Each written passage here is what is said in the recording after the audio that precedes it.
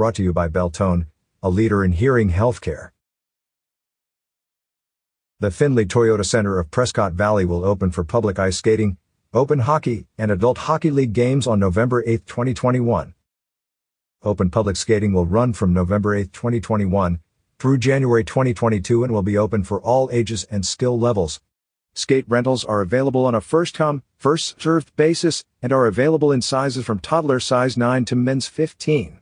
Tot walkers are also available upon request for children ages 8 and under.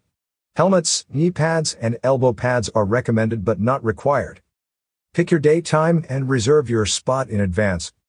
Ice skating admission and skate rentals are sold online only. Tickets and skate rentals can be purchased online up to 2 weeks in advance.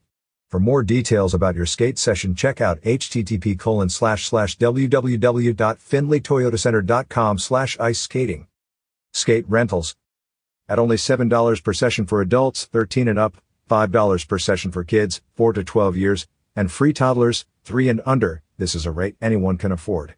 Skate rentals are $4 per pair, and if you have your own skates, Findlay Toyota Center offers skate sharpening at $6 per pair. In addition to open public skating, the center also offers open hockey. Sessions are available for hockey players that would like to drop by and join in a pickup hockey game. This is for players 18 years and older, and you must have your own equipment. Pricing is $10 per session, but goalies, you play free. Check out the ice skating, open skate, open hockey, and other scheduling on the Findlay Toyota ice skating schedule. Other events are available for those interested, including private ice rentals, an adult hockey league, and more.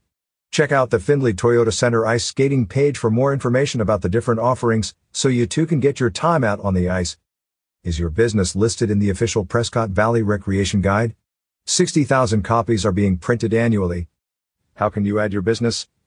Call 928-257-4177 or email info@talkingglass.media or fill out the format.